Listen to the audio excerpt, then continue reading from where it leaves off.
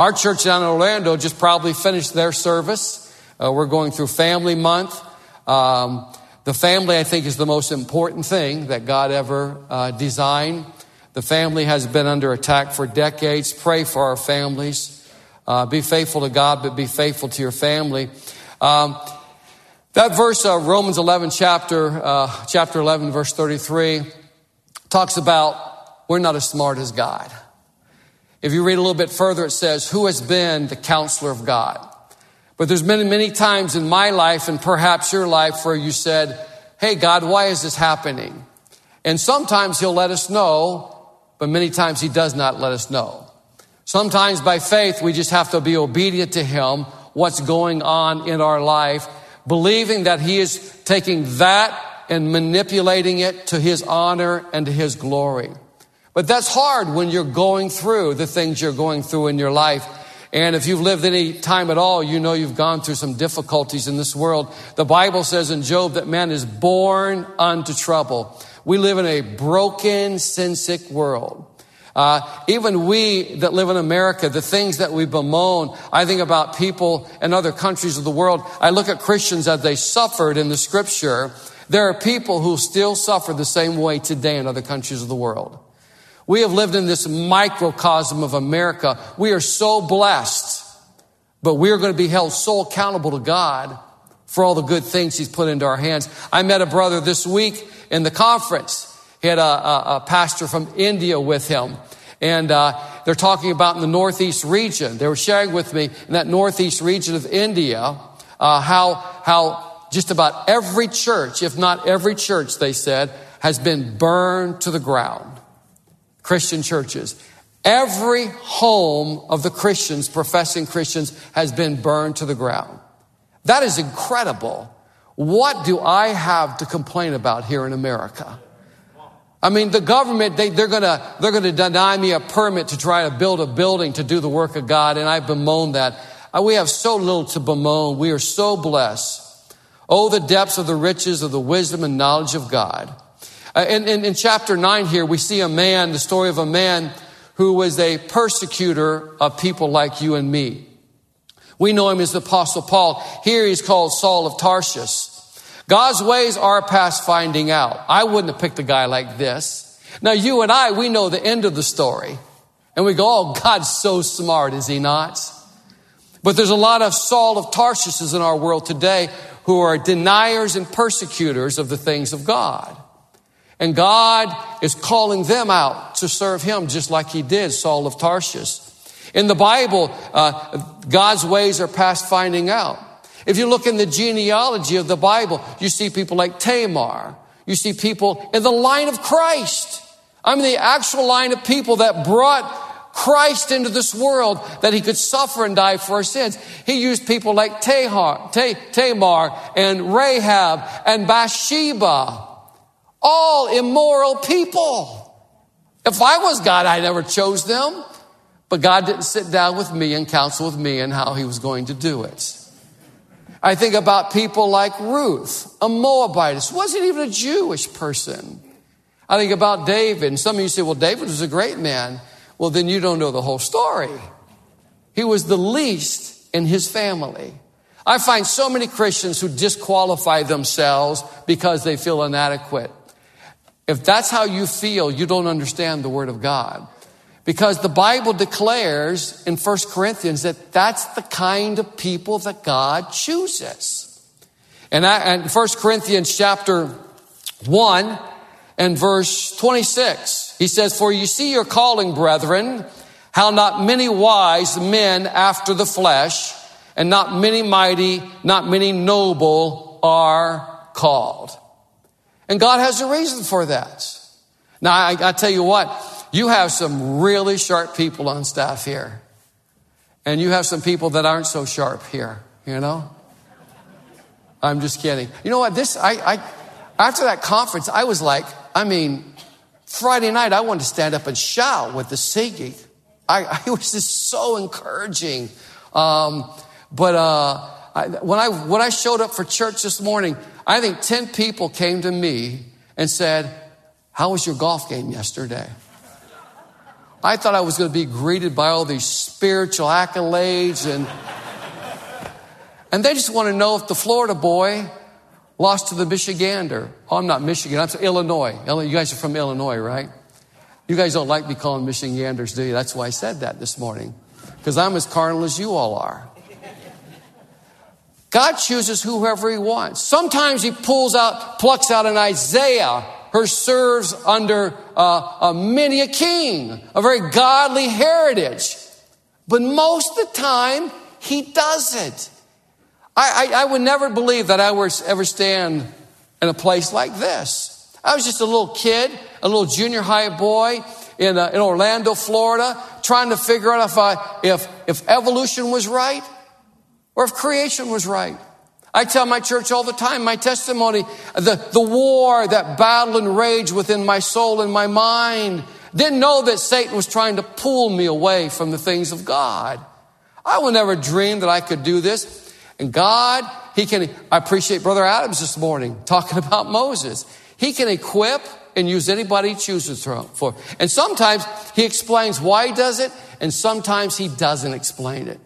God says, I don't choose many mighty, many noble, many wise in the flesh, because when it's all over with, when it's all said and done, God gets the glory with the people he uses. Sometimes he explains why he does what he does, but I think most of the time he doesn't explain it. And I think that's where the walk of faith comes in our lives. The tribulation, the turmoil that we go through. God, I love the Bible. The Bible never tries, like man's wisdom, the Bible never tries to conceal the failures of the people God uses. It doesn't matter if it's a king, doesn't matter if it's a prophet, a patriarch. It doesn't matter if it's a bunch of people in a genealogy that leads to the birth of Christ. He never tries to hide it because that's the kind of people he uses. You look at the biographies or the autobiographies of the presidents that we've had in America. When they get done with those, you think those guys never made a mistake. You think they all were God-fearing men. But that's not the way it is in the Bible. He reveals those things. He shows those things. I love that phrase in Corinthians there. It says, not many wise in the flesh or after the flesh. There's a big difference between those who are wise after the flesh and those who are wise in the power of God Almighty. You know those guys in the Northeast, those Ivy League schools? Many of them started out of schools to prepare men to be pastors, to win people to Christ. I remember when I hurt my shoulder, I went to orthopedic surgeon there in Orlando, Florida.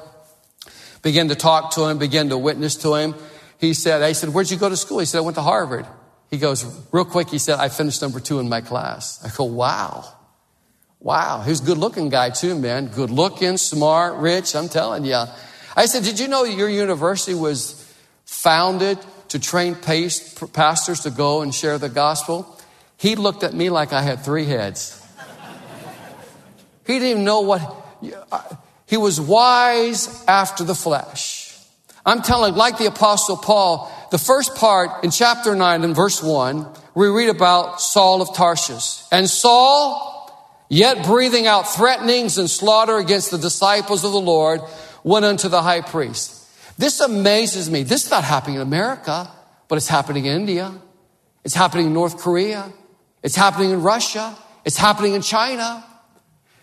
When those people read this scripture, they go, yes, we understand that. We don't understand that. We are so blessed. That's why we should give. We should give to help our brethren around the world. He goes on, and desired of him letters to Damascus. Damascus was north of Galilee. To Damascus, to the synagogues, that if he found any of this way, followers of Jesus Christ, just like me and you, we find any of this way, whether they were men or women, he might bring them bound unto Jerusalem. I have never understood why people have hated Christ so much in my life. Christians I know pay their taxes. The Christians I know are kind and helpful to people. The Christians, but there's something demonic, there's something spiritual in this world. I believe it's the same thing why the world has tried to annihilate the Jewish culture. Because Satan, I believe, knows it's the Jewish people that God chose to bring salvation to this world. Satan knows that it's the Christian church, the real Christian church, the one that's separated, the one that tries to live holy lives, that is trying to share the gospel and be a difference in the world. He's still working today like he did back then. The Apostle Paul, the first part of his life, Saul's life, was absolutely contrary to God. But if we brought him up on stage this morning, he would be applauded by most of the world. He was a man of great learning. He sat at the feet of Gamaliel. Gamaliel was one of the great 5 leaders of the Jewish religion in the history of mankind. He was called the beauty of the law in the Talmud of the Jewish people. It said that when the glory of the law ceased was when Gamaliel died. He was something else. Paul, or the Saul of Tarsus, was trained by him. He was a Jew of Jews. The world would look at him and say, he is the man. He had the position, he had the power, he was probably going to have all the wealth that was going to go with it. But when Paul trusted Christ, he said, I count all of it as dung.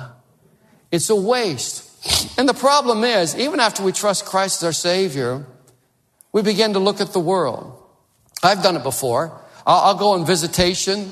I'll go driving through a neighborhood and visiting someone that's visited our church, and I'll look at these beautiful homes. And I'll say, look at all those homes. Wow, I could own one of those homes. I mean, right now I could quit pastoring. I could go start a business with a bunch of good men I have. I could bring in lots of money, and I could give my family anything and everything they wanted. And then God rebukes me in my heart. So I still live in this sinful flesh. I know you guys are much more spiritual than I am. You would never attest to anything like that.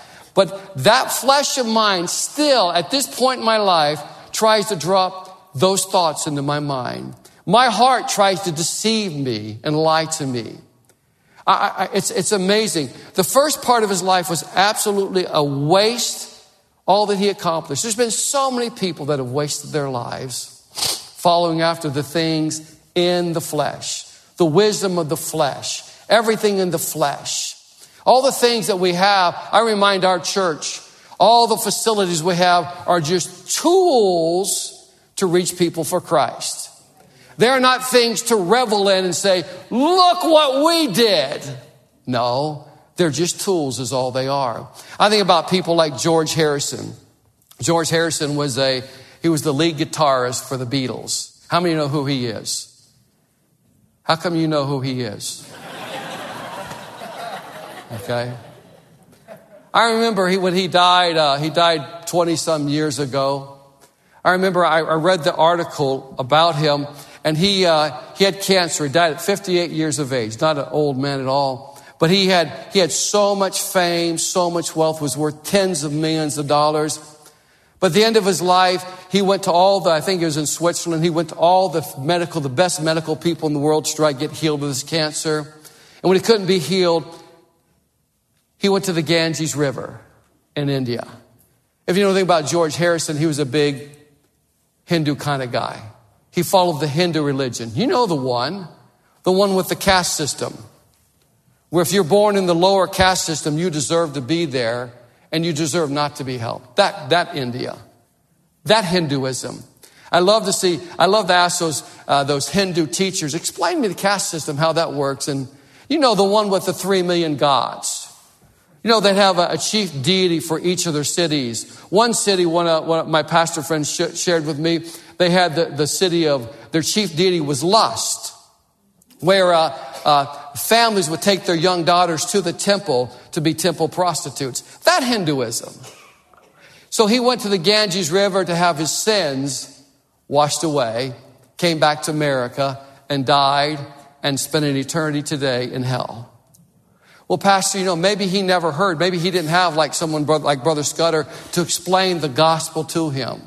I doubt it. The Bible says in John 1 that Jesus lighteth every man that cometh into the world. There's a false premise out there. Everybody is called to come to God. God says he's not willing that any should perish, but that all should come to repentance. We know the heavens declare the glory of God. Here we see the Apostle Paul called. I think about some people say, well, with George Harrison, I was a kid growing up. That clock's going awful fast. Is there something wrong with your clock back there? When I was a kid growing up, my dad was a pastor over in Oak Galley, Florida. I remember, and the little boys loved things, but they had a big bonfire at our church. They go, this is awesome, man. I didn't know what it was till 20 years later. I found an article out of a paper in my dad's office, and we were having a bonfire at the church. There were police out front. They were arresting hippies. I had no idea what was going on at the time, but we were burning Beatle records. How many old enough remember when the Beatles said that we're more popular than Jesus Christ? Yeah, you remember that?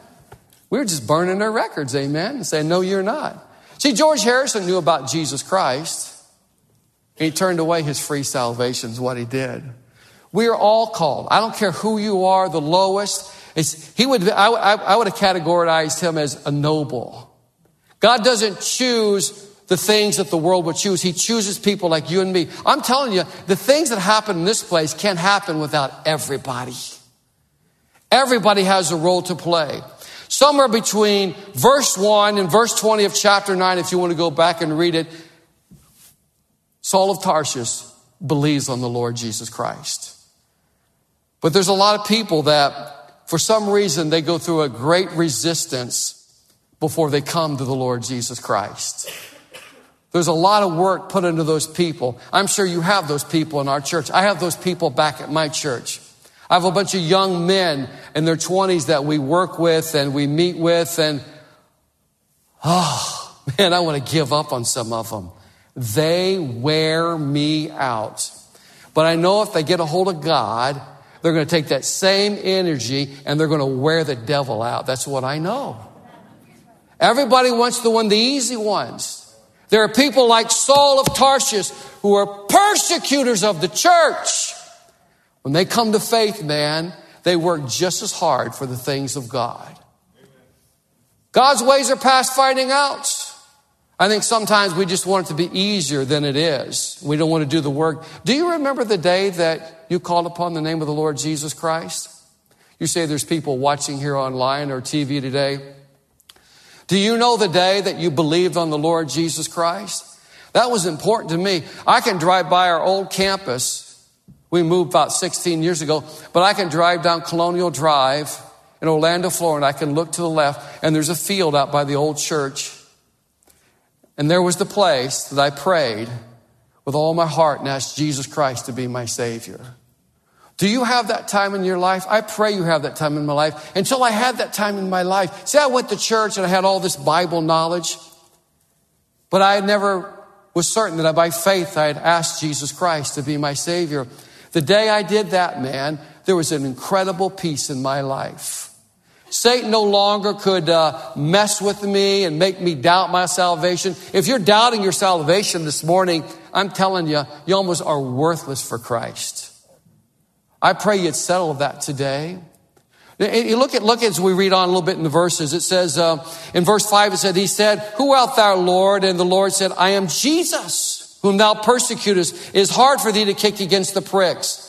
And he, trembling and astonished, said, Lord, what wilt thou have me to do? And the Lord said unto him, arise and go into the city, and it shall be told thee what thou shalt do. I'm telling you, the day we trusted Christ, God has something for us to do.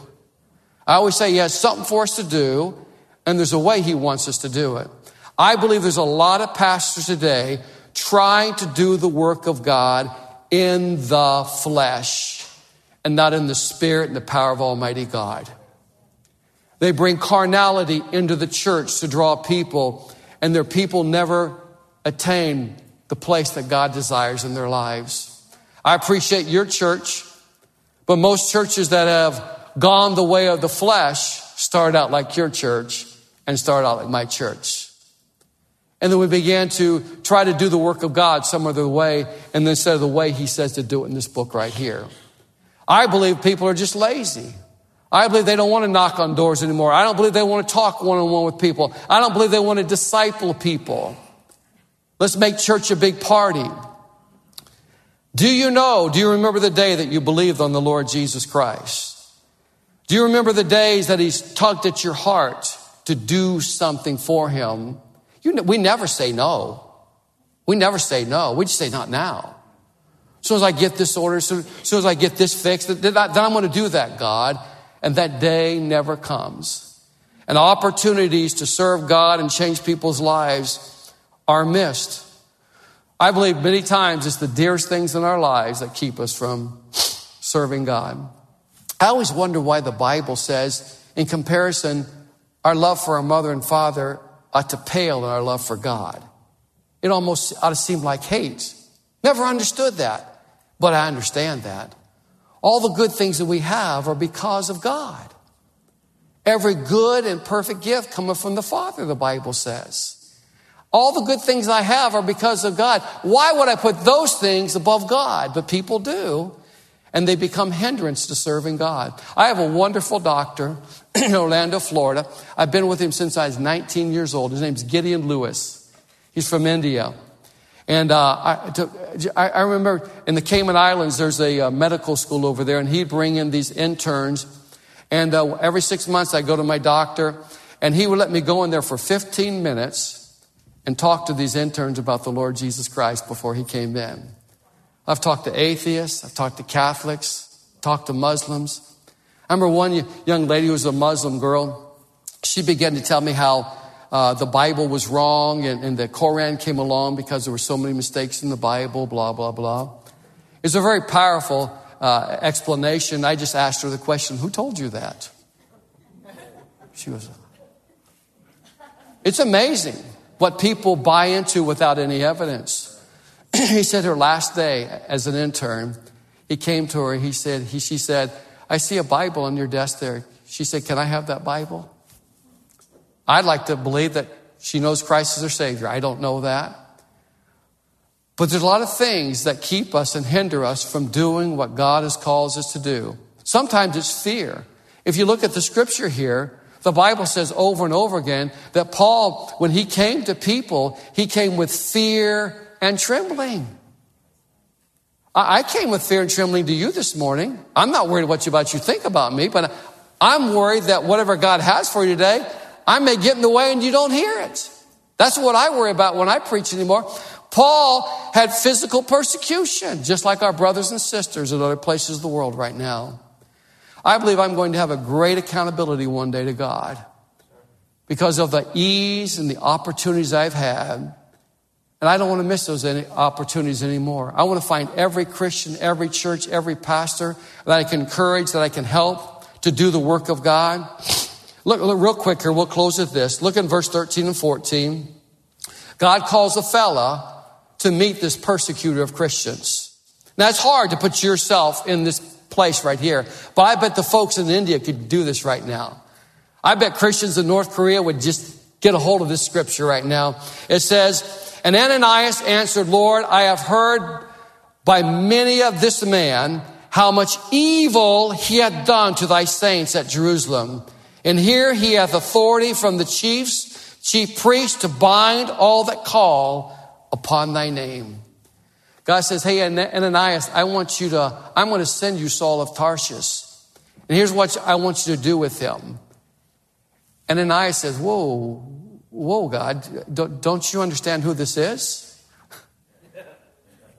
He says, you want me to do this?